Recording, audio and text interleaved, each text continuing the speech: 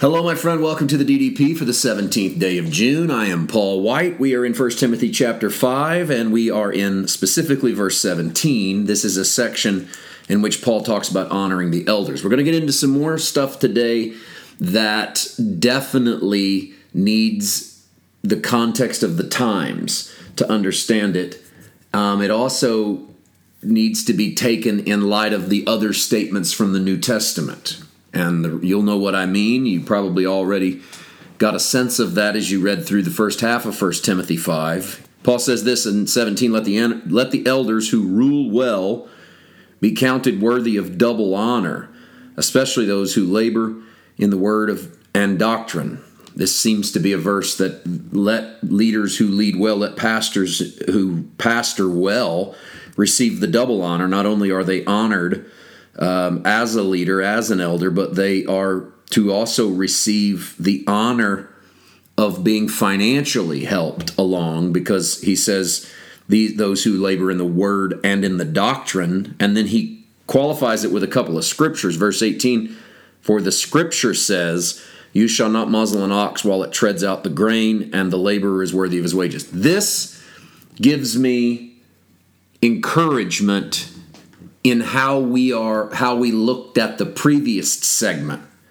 Remember, I told you the previous segment about widows, you got a lot of stuff that are contextually that need to be understood within the time. Like a lot of the statements about young women, there's no upward mobility for women. So it's not as if Paul's asking them to eschew the path to financial independence. There is no path. So he's encouraging them in the one way that the times allow them to understand. And you might say, well, why couldn't Paul just speak beyond the times? Because Paul's not writing beyond the times. He's writing to people in the time. So he's not saying, well, here's how it ought to be. No, he's saying, here's how it is. But I'm encouraged when I get to this passage because he quotes Bible. He didn't quote any scripture when he was talking about how to treat widows. So it does tell me that there's some things Paul's throwing in that he doesn't necessarily have scriptural basis for in his own Jewish heritage. He just sees how it ought to be done in the new church. But he has scriptural basis for, say, pastors being supported financially.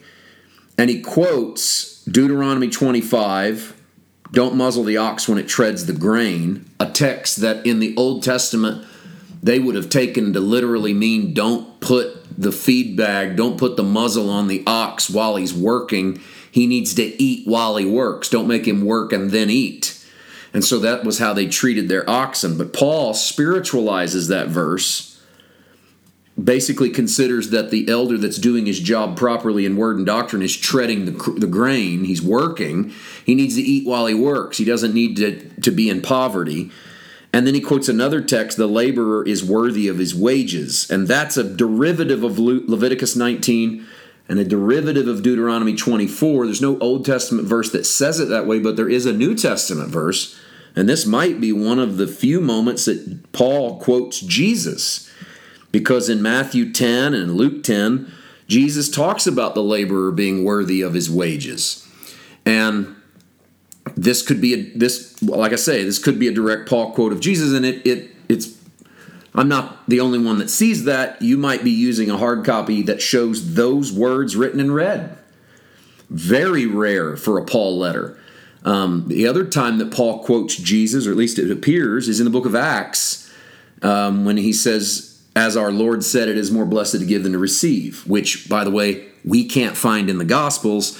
But Paul said that Jesus said it. So this could be another instance of him quoting Jesus, or at least what he has heard that Jesus said.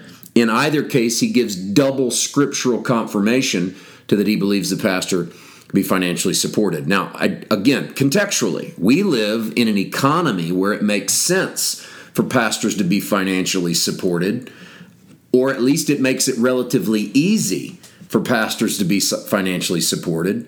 I am financially supported by you, the listener, and by the churches that have me to come in and minister, and by the partners who partner with us to take this gospel out. People could decide to stop giving, and I would not have an income. I would probably not be able to do 7 podcasts a week and 2 full videos a week and travel to churches. I would have to do something else that would take up that time to do another thing. And what would happen in my ministry is that my delivery of the word and the doctrine from verse 17 would suffer. And so because people support us, we're able to do what we're able to do. Now, I don't throw that out there. I don't even say that a lot, and I certainly don't throw it out there as some sort of threat, like things are going to go away, because they're not, and we're blessed and beyond blessed. But it tells me that from the first century, there was controversy in the church as to whether or not ministers should receive pay. And I think the early church would have leaned into their Jewish roots, in which the Levites didn't have anything on the earth, but they were supported by the other Israelites. So the priest class, the quote-unquote leaders of the day, the spiritual leaders, they didn't have anything in the natural, but they were supported. I don't look at having things in the natural as important. I don't worry about owning a house. I don't worry about having my own things. I don't worry about any of that, honestly. But I don't consider those marks of success. I don't own a house. I've owned many homes. I don't in this season, and I don't have any clear green light from the Holy Spirit to do so. In fact, I've had the opposite. And so we are renters because we wait to see if our bags are supposed to pack to go somewhere else. But we're blessed in that the audience God's given us doesn't think we ought to be muzzled while we tread the corn. So they feed us and they bless us. But I, in some ways, do feel like that Levite tribe that doesn't have a possession but is still funded and still blessed. And I just, disclosure doesn't mean anything to this text, but I have felt, my wife as well, that we are to wait and watch God do something miraculous in how it's going to land for us with a home. Maybe that means it's not where we think it is. And that's okay too. That's us trying to follow the Spirit.